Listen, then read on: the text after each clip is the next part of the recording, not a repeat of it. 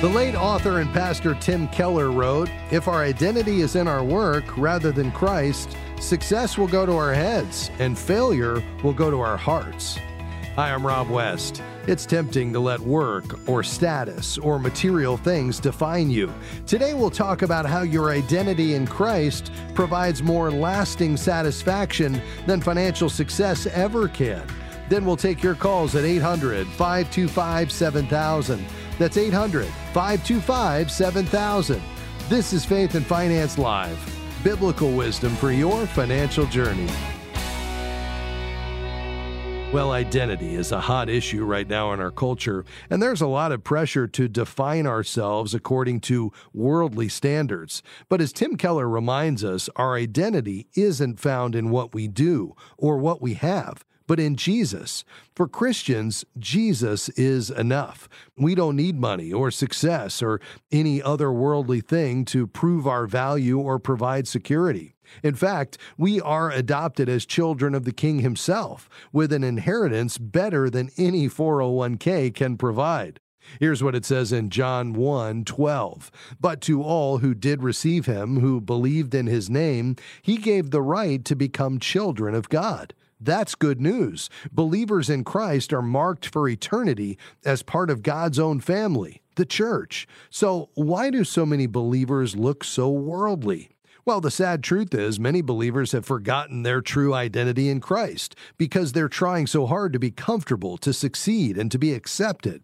Unfortunately, these are desires that only God can fill, so trying to achieve them on your own is a recipe for frustration.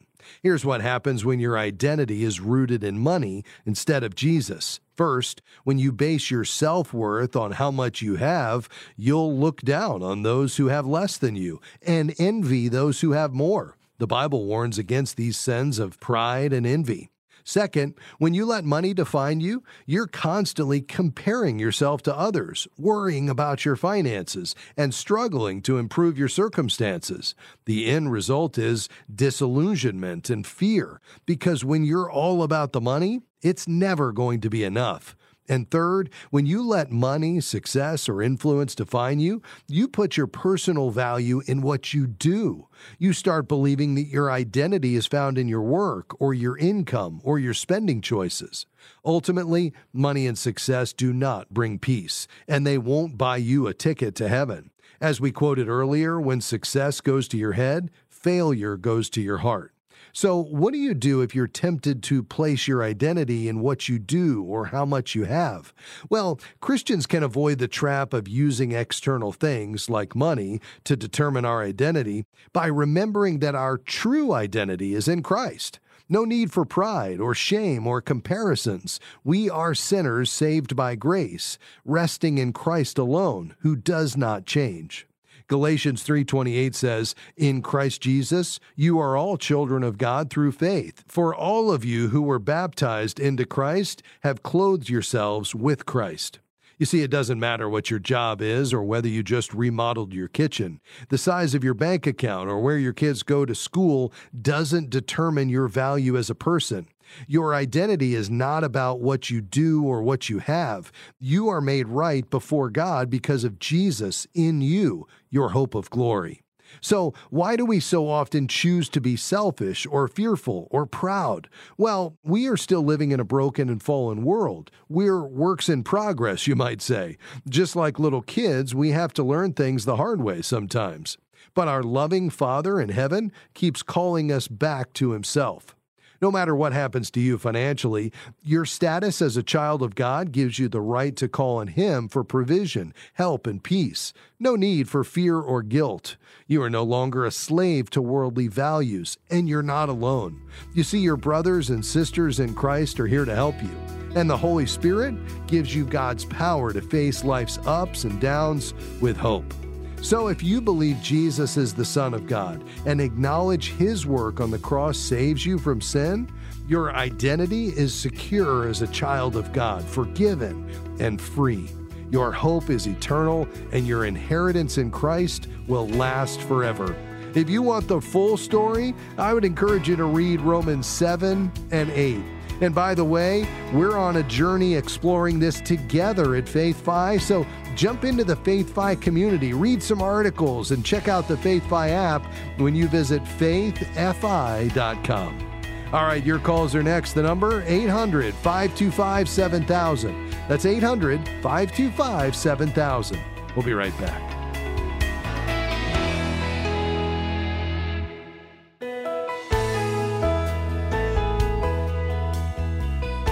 The opinions offered during this program represent the personal or professional opinions of the participants, given for informational purposes only. Any information provided is not intended to replace advice from a financial, medical, legal, or other professional who understands your specific situation.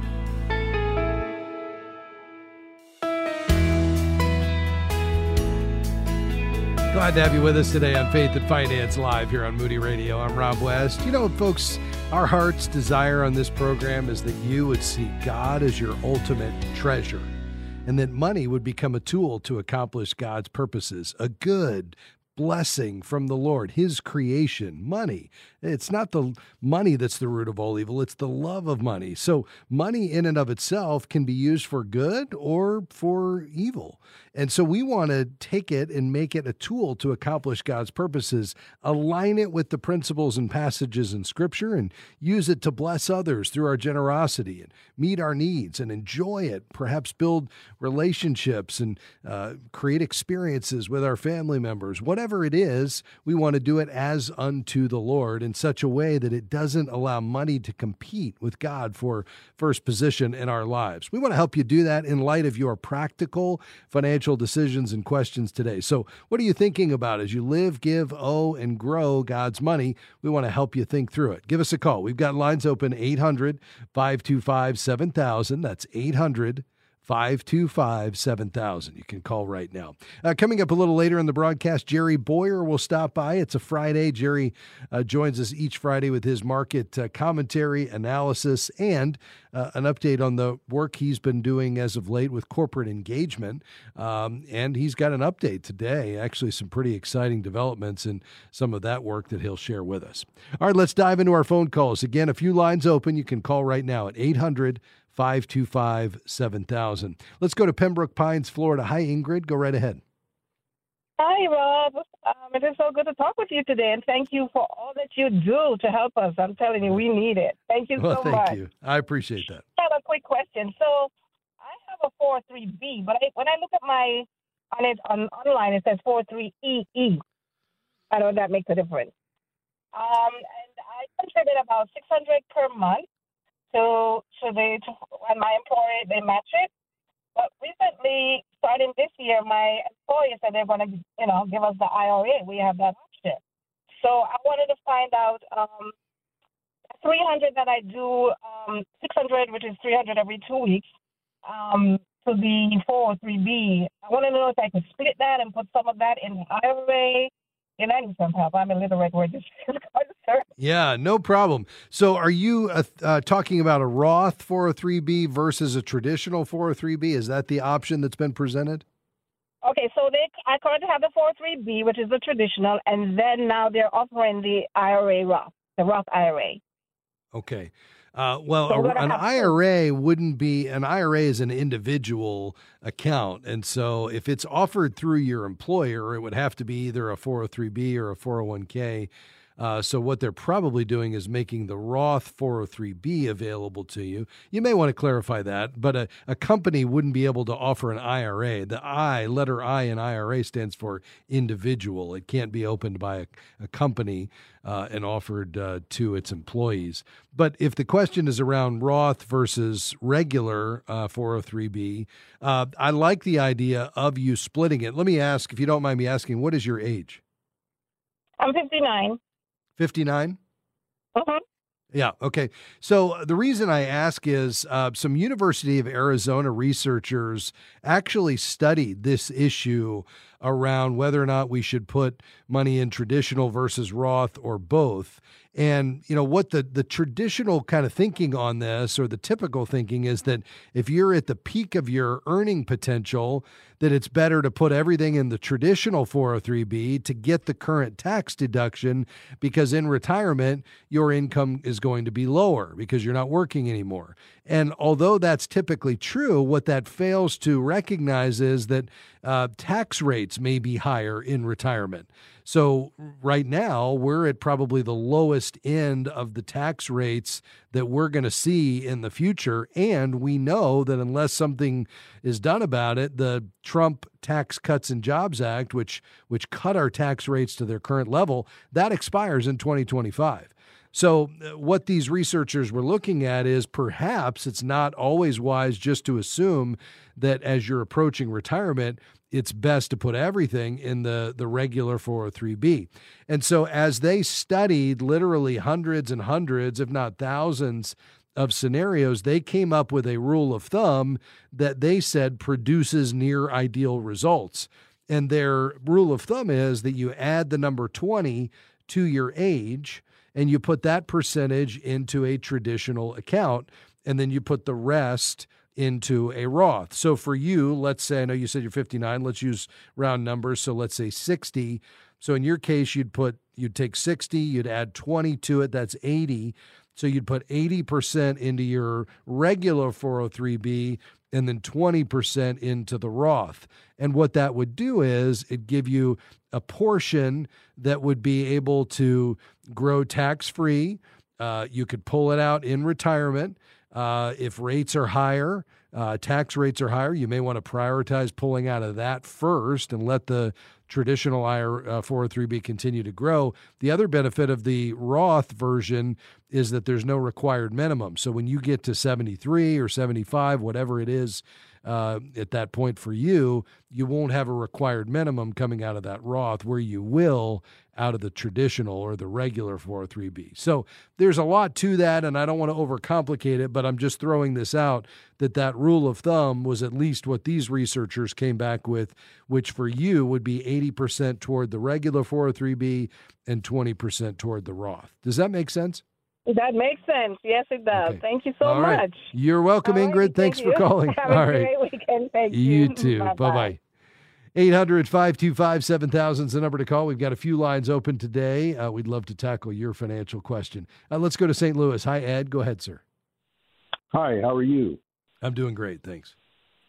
Okay, always wanted to say this, so here we go. Long-time listener, first-time caller. Oh, great. Well, I'm delighted you made the call. Yeah. The reason of my call today is that we've been saving for a long time. We're right at the edge of retirement, and CDs have been a tool that we've been using, and right now the rates are pretty decent compared to the past. For sure. We've got a substantial amount of money that we're wanting to do something with, and online banks seem to be the choice for the best rates. That being said, my wife especially, we hate doing stuff online. And I was wondering what your thoughts on that was. Yeah. Well, I don't have any problem with the online banks, and you're right, Ed. That's where you're going to get the most attractive rates without question. And the reason is they're able to pass that additional yield on to you because they don't have the extra expenses that the brick and mortar banks have. So as long as there's FDIC insurance, you're probably already doing quite a bit, online anyway. You're probably, buying things through online retailers. You may be, logging into your financial accounts. I don't think this is any different. It's still a bank. There's still, the full faith and credit of the United States government backing it through FDIC. It's just that you can't walk in the door and look somebody in the eye. But for me, the trade-off is worth it to get those better rates. So I'd be completely comfortable with it as long as you're under $250,000 per bank and you have the FDIC insurance. You can find the best rates at bankrate.com. Ed, thanks for your call. We'll be right back.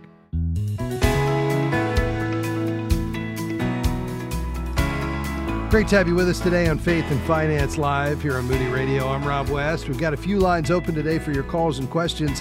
800-525-7000. That's 525-7000. Let's go back to the phones to Nevada. Hi, Jason. Go ahead. Yeah, Rob, I just wanted to tell you thank you for your work. I've been blessed by it. Well, thank you. I appreciate that. And my question, you were definitely the man to talk to. You're a biblical man, obviously, and a financial man, so that's two with one stone there for me. My question mainly is, about Matthew 25, verse 16. He's talking about the talents, the 10, the 5, and the 1. Well, the one I've always kind of struggled with is the 5 talents, and he said that depends on your Bible, but mine was talking about, and he went and traded, and it always made me wonder, so did they have a stock market? Did he buy a camel cheap, clean it up, and turn around and resell it like some people do with cars now? I just always wondered how they did that to make money in God's eyes where they weren't messing people over. You know what I mean? Yes. Well, I think the key here is, the whole purpose of a parable is obviously to teach a spiritual truth, but do it in a way that, allows us to relate to the instructor. In this case, it happens to be Jesus. And so this is, I think, a lesson on being an appropriate or responsible manager of what we have been entrusted. And so as believers, we're entrusted with, among other things, financial resources, but also we're entrusted with relationships and God's word. And so I think, first of all, as a steward or a manager, we have to understand the heart of the master, because we can only be an effective manager of the master if we understand the master's heart.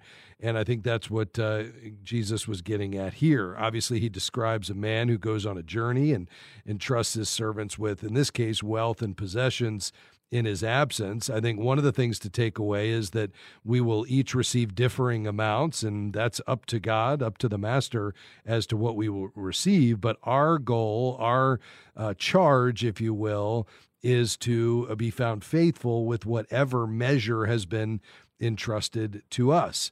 Obviously, this would have been an agrarian society, so there would have been trading, there would have been, productivity, and also, farming and so forth. So, that would be the kind of thing that would be happening here.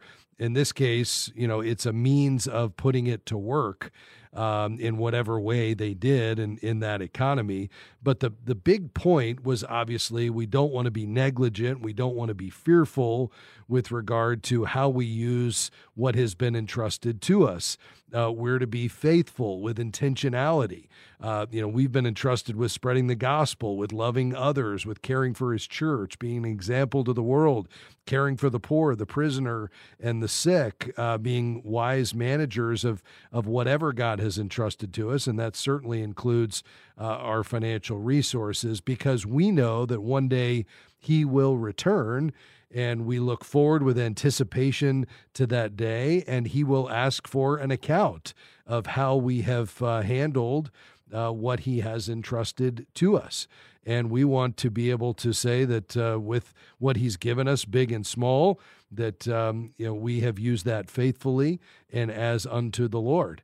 And, I think when we apply this to our lives, it should cause us to want to be intentional to take whatever God has given us and use it for his glory, with the anticipation of him, the master, returning someday and us giving an account. Does that make sense? Yeah, it does. It's just the biggest thing was, the traded or trading. That always kind of stumped me, is like, well, how did he do it? But apparently, if it was very important at all, he would have mentioned, oh, by the way, it was, hay for barley, or whatever it was. Yeah. But, it wasn't important enough for him to mention it, or the Bible would be an encyclopedia set. Yeah, well, the word trade there actually means to toil or to work the talents. So that is, to trade or toil as to what was entrusted. So the guy that the person that received the 5 talents traded or worked and made 5 more. So his working of the measure of the faith that was given to him was completed by his good work. So that word trade there in the Bible actually relates to toil or work. I believe the work thing is very important. It's said several places in the Bible, and he talks about, like the one talent, and he buried it. That guy did, and it was because he was lazy, and it's like, oh, you lazy, and like that, you know. So he definitely does talk about work as being very important, and that's, I guess that would be part of it.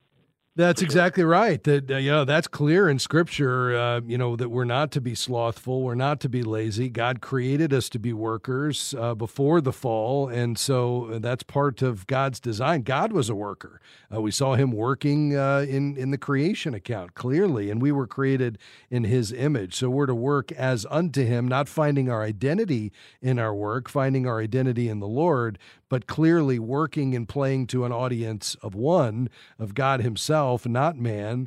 And, that's why I think we find so much joy in our work, because our calling, until Jesus calls us home, doesn't have an expiration. And so we're to take what God has given us and to toil or to work what has been entrusted to us, whatever it is, however much, however little.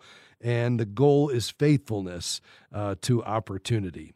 But it's a great question, Jason. I appreciate you raising it, and thanks for your kind remarks about the program, my friend. May the Lord bless you.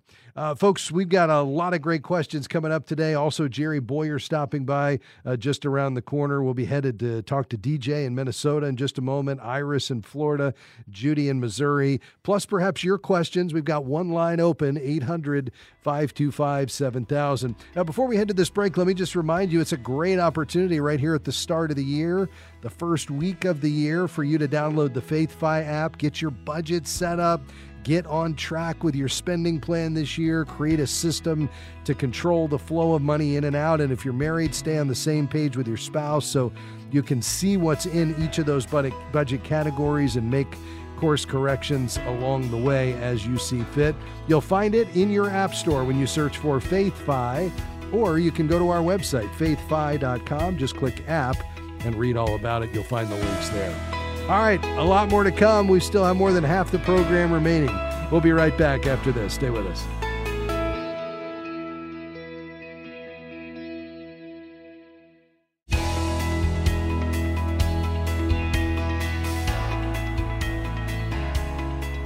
Thanks for tuning in to Faith and Finance Live today. Let's go right back to the phones. Minnesota is where we're headed next. Hi, DJ. How can I help? Hi there, Rob. Thank you so much for taking my call. Of course. Thanks for all your expertise on such a wide variety of subjects. I'm a relatively new listener, so I've learned so much in the past maybe 3-4 months. So thank you again. Well, thank you for saying that. I'm glad to hear it. Yeah. My question is this.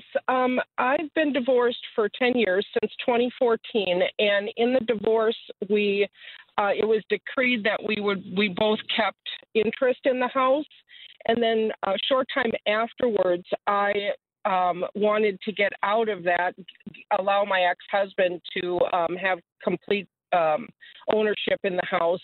And so I filed a quit claim deed with the county that we lived in, and I've come to find out that does not relieve me from the obligations on the mortgage. The county and everybody else accepts that with regards to what they are looking for, but unfortunately not the mortgage, and he is unable to refinance,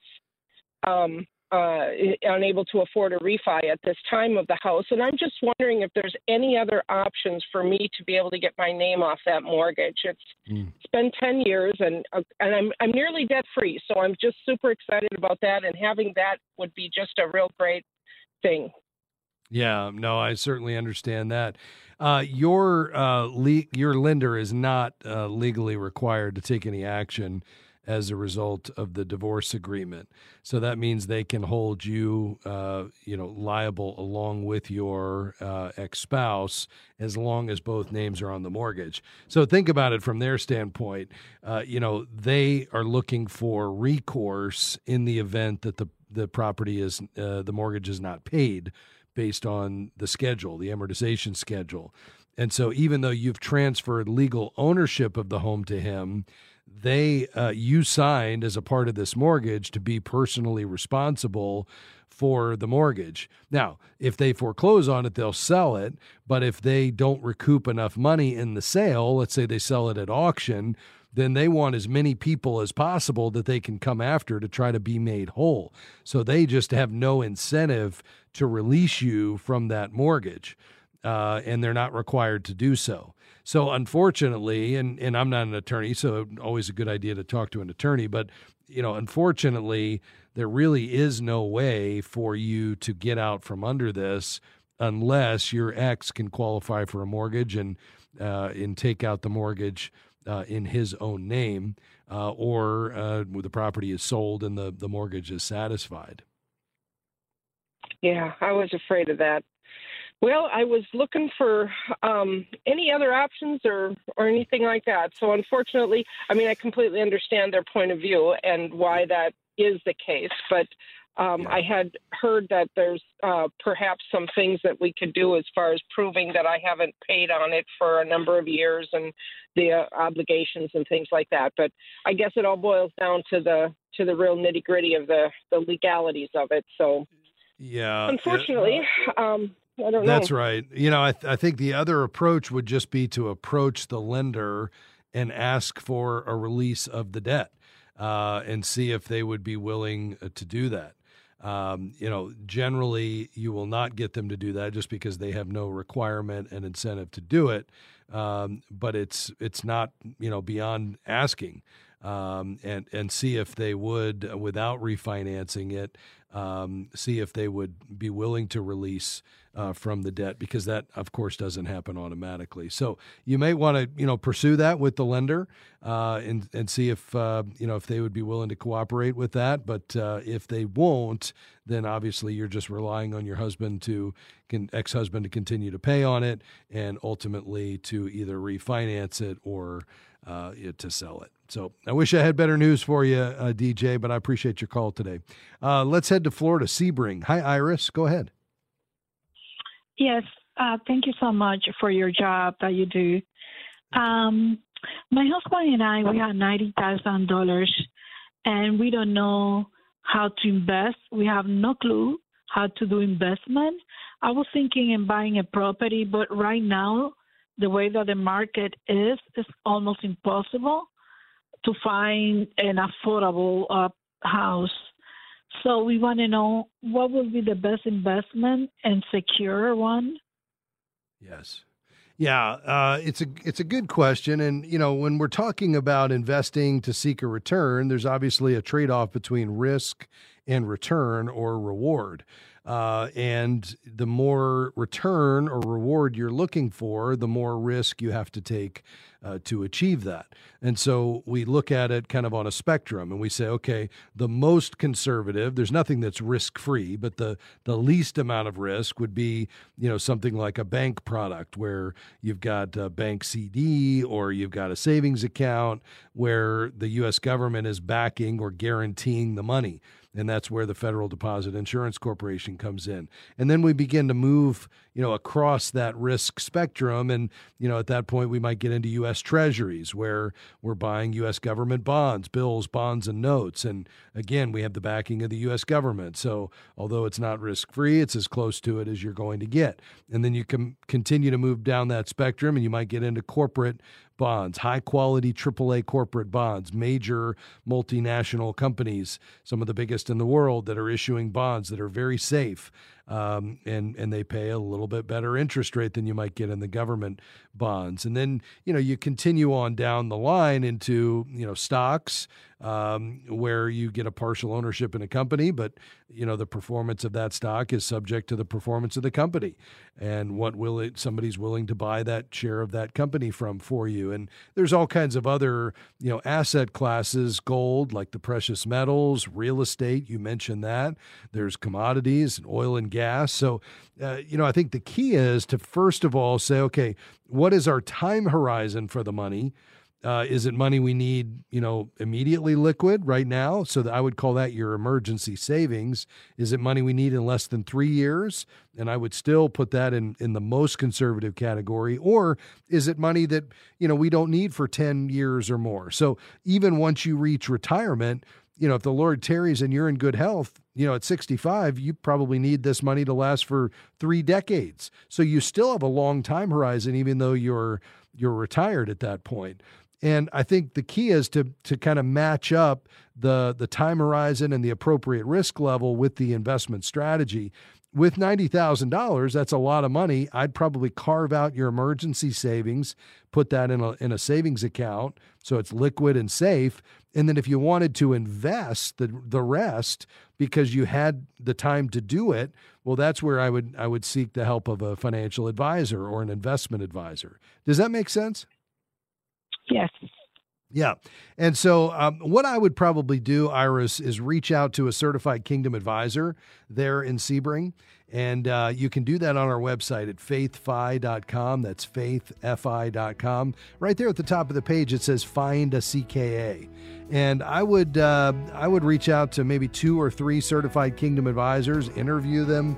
You and your husband find the one that's the best fit, ask a lot of questions. They should ask you a lot of questions so you can get to know each other, find out how they're compensated, explain what you're trying to accomplish, and see if it might make sense for you to hire somebody that for that portion where you want to go beyond savings and actually invest it, you'd have an advisor that's making those decisions for you with your goals and objectives in mind.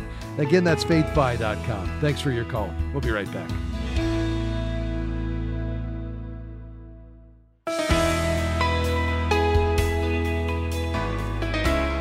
Well, it's great to have you with us today on Faith and Finance Live here on Moody Radio. In our final segment of the broadcast today, we will take hopefully 1 or 2 more phone calls. But first, Jerry Bowyer stops by in this segment each Friday to share with us his analysis of the markets and the economy, also to bring an update on his work in corporate engagement. And that's where we're going to focus our attention today. Jerry, good afternoon and Happy New Year, my friend. Happy New Year to you. Good afternoon. Well, tell us what you've been up to. It sounds like you've had some exciting developments as of late, huh? Yeah, quite a lot. But I think most recently is just this week in working with a shareholder who owns significant shares in Apple. We were able to help that shareholder bring a proposal to the ballot. So just to kind of recap, because people don't know this world, although it's really important.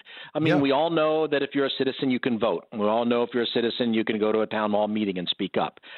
We all know that if certain state citizens can put referendas on the ballot, to set the agenda. What a lot of people don't know is when you're an investor in a company, you have those same rights.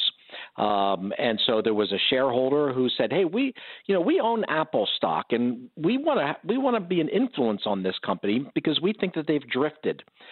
Particularly, Apple took down a Bible app at the demand of the Chinese government. They also took down a Quran app.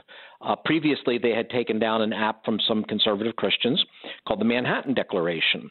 And so there was a concern that Apple maybe wasn't being fair in deciding which things to platform or which things not to platform. So we helped this shareholder put a proposal, put it forward. He did the paperwork to get it right, and Apple fought. Companies typically fight. They want to control their annual meetings. CEOs like to control things. So they don't want anything coming up at the annual meeting that might be seen as criticizing them. And this is implicitly criticizing them. Yeah. So they tried to fight it. And the way companies do that is they write a letter to the Securities and Exchange Commission, which regulates this stuff. And they say, basically, paraphrasing, well, obviously this doesn't belong in front of the shareholders. This is just ordinary business. Or we're doing this already. Who needs this? Well, our shareholders don't need to see this stuff. And we're going to leave it off the ballot. And this week, the SEC came forward and said, no, we don't agree. We think that this does belong on the ballot. And so that's big. I mean, that's the world's largest company by market cap. It's a $2 trillion company. It has tremendous cultural influence. In this particular case, a shareholder was willing to step forward. It was a Christian ministry in this case that owns the shares, and they're making their voice heard. So now they have a right not only to have that proposal on the ballot and be voted up or down, the CEO has to read it, the board of directors has to read it to come to a position. It goes before the other shareholders, and they get to make a speech at the annual meeting, uncensored and unfiltered, on behalf of religious freedom and viewpoint diversity. Wow, that's incredible. So this shareholder will actually be physically at the meeting or virtually, but given an opportunity to explain the basis behind why they've proposed this? Yes, probably virtually. Ever since COVID, they've all moved to virtual. Except there's only one major company last year that didn't have virtual a shareholder meeting, and that was Target, which I think is kind of interesting. I think Target maybe didn't want to hear from its shareholders. So they had an annual meeting. Hiding in the corner of Austin, Texas somewhere maybe, huh? Exactly. It was Austin. They called that a foxhole meeting. This is like nowhere near Middle America, nowhere near their headquarters. We're just go off to Austin, Texas. For some reason, Austin felt safe to them, and not even even companies that had in-person annual meetings also had login. I don't know any other big company that had no login, no streaming, and one of these foxhole meetings. So, I mean, Target, you can understand why they don't want to face their shareholders, because their shareholders have some really legitimate concerns. But in this case, Apple's very likely to be an online meeting. We'll see. So that would be an online presentation. 2024 is an election year, right? We all know that. We all know what election we're all going to be talking about. But I happen to believe that these corporate elections are really as important, or maybe more important, than our political elections.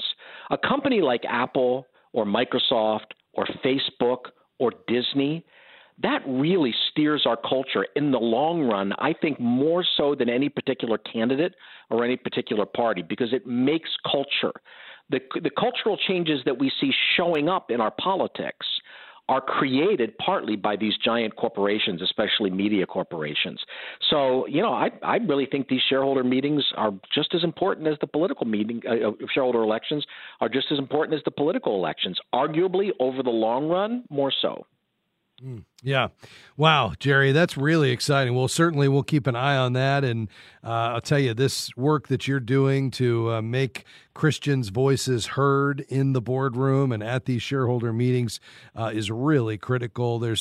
We've abdicated our role and responsibility in that, I think, as Christians, as the capital C church for a long time. And I'll tell you, on behalf of these Christian shareholders across the country, are doing some incredible work, my friend. Give us quickly I want to mention Alliance Defending Freedom. Okay. The legal work on this. I mean, they really won in front of the SEC, so I don't want to let it pass without giving them credit for their contribution to this. Very good. Jerry, the most recent economic data out is around jobs, and obviously everyone was celebrating the fact that they beat consensus. I was reading earlier today, though, that if you strip out government, because it's not the private sector, and education and healthcare services, because that usually doesn't decline in recession years, and a few of these other categories to get to really that core measure of payrolls, it was only up something like 3,000 month over month. And so, that would be more consistent with us heading toward a recession. Would you agree with that? Yes, or at least one of those growth recessions, which isn't technically a negative sign, but it really doesn't feel all that different than a negative sign. I mean, we're kind of bracing for snow here this weekend in Pittsburgh. I've been in 1 degree temperature, and I've been in negative 1 degree temperature. They don't feel that different. So 1% or 0.5% growth really doesn't feel all that different from negative 0.5% growth. So whether we get an official recession or not, I really think the economy is slowing down. I think it really slowed down. This is a December report. Remember, it's always hard to keep track of this. We read the headline in January for a month that we're not in anymore, right? In a couple of weeks, we're going to get the headlines for the fourth quarter of last year, and we're going to find out whether the economy was slowing down at the end of last year. I'm virtually certain that it will show that we were slowing down, but we won't officially know until it's 3 weeks in the rearview mirror. So, but I think I'm pretty confident, that the economy is slowing down.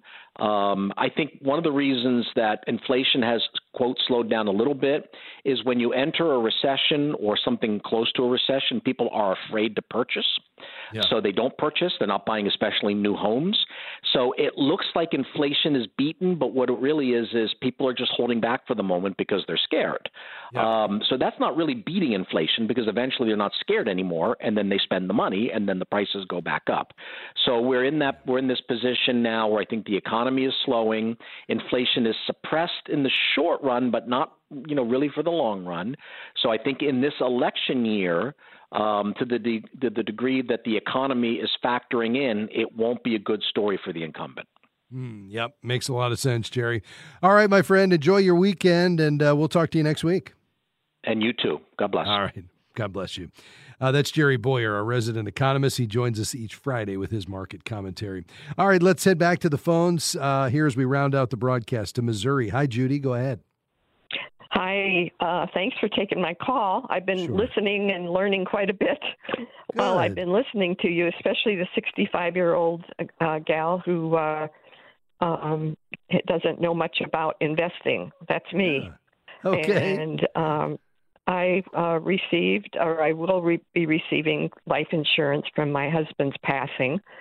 I feel that I'm in good shape financially. I have a nice home paid for. My car is paid for. I have no debt. Yeah. And I can live quite well on my income right now from Social Security and his Social Security.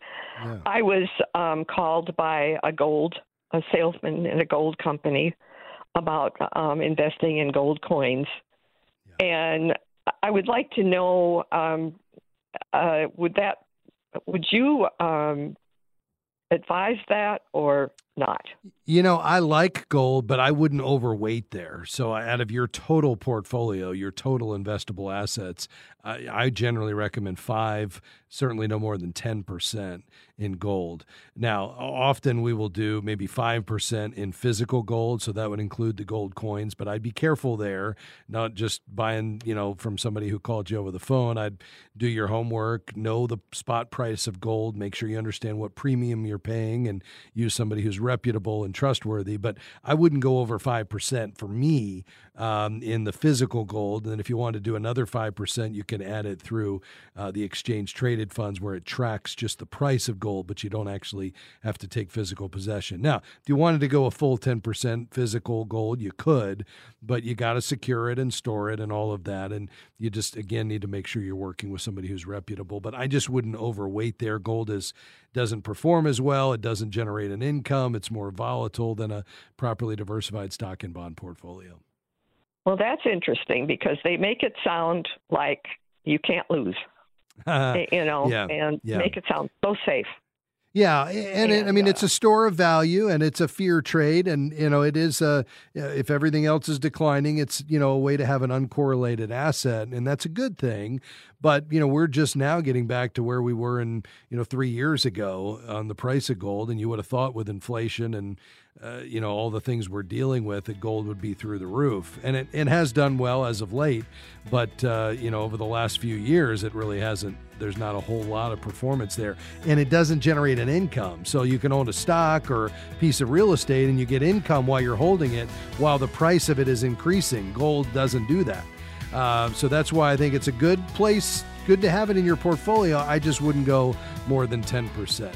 Hey, Judy, all the best to you. Stay on the line. I want to send you a gift. It's a great book called Wise Women Managing Money by a wonderful lady that was a widow and wrote this book for ladies just like you. I think it'll be an encouragement to you. God bless you.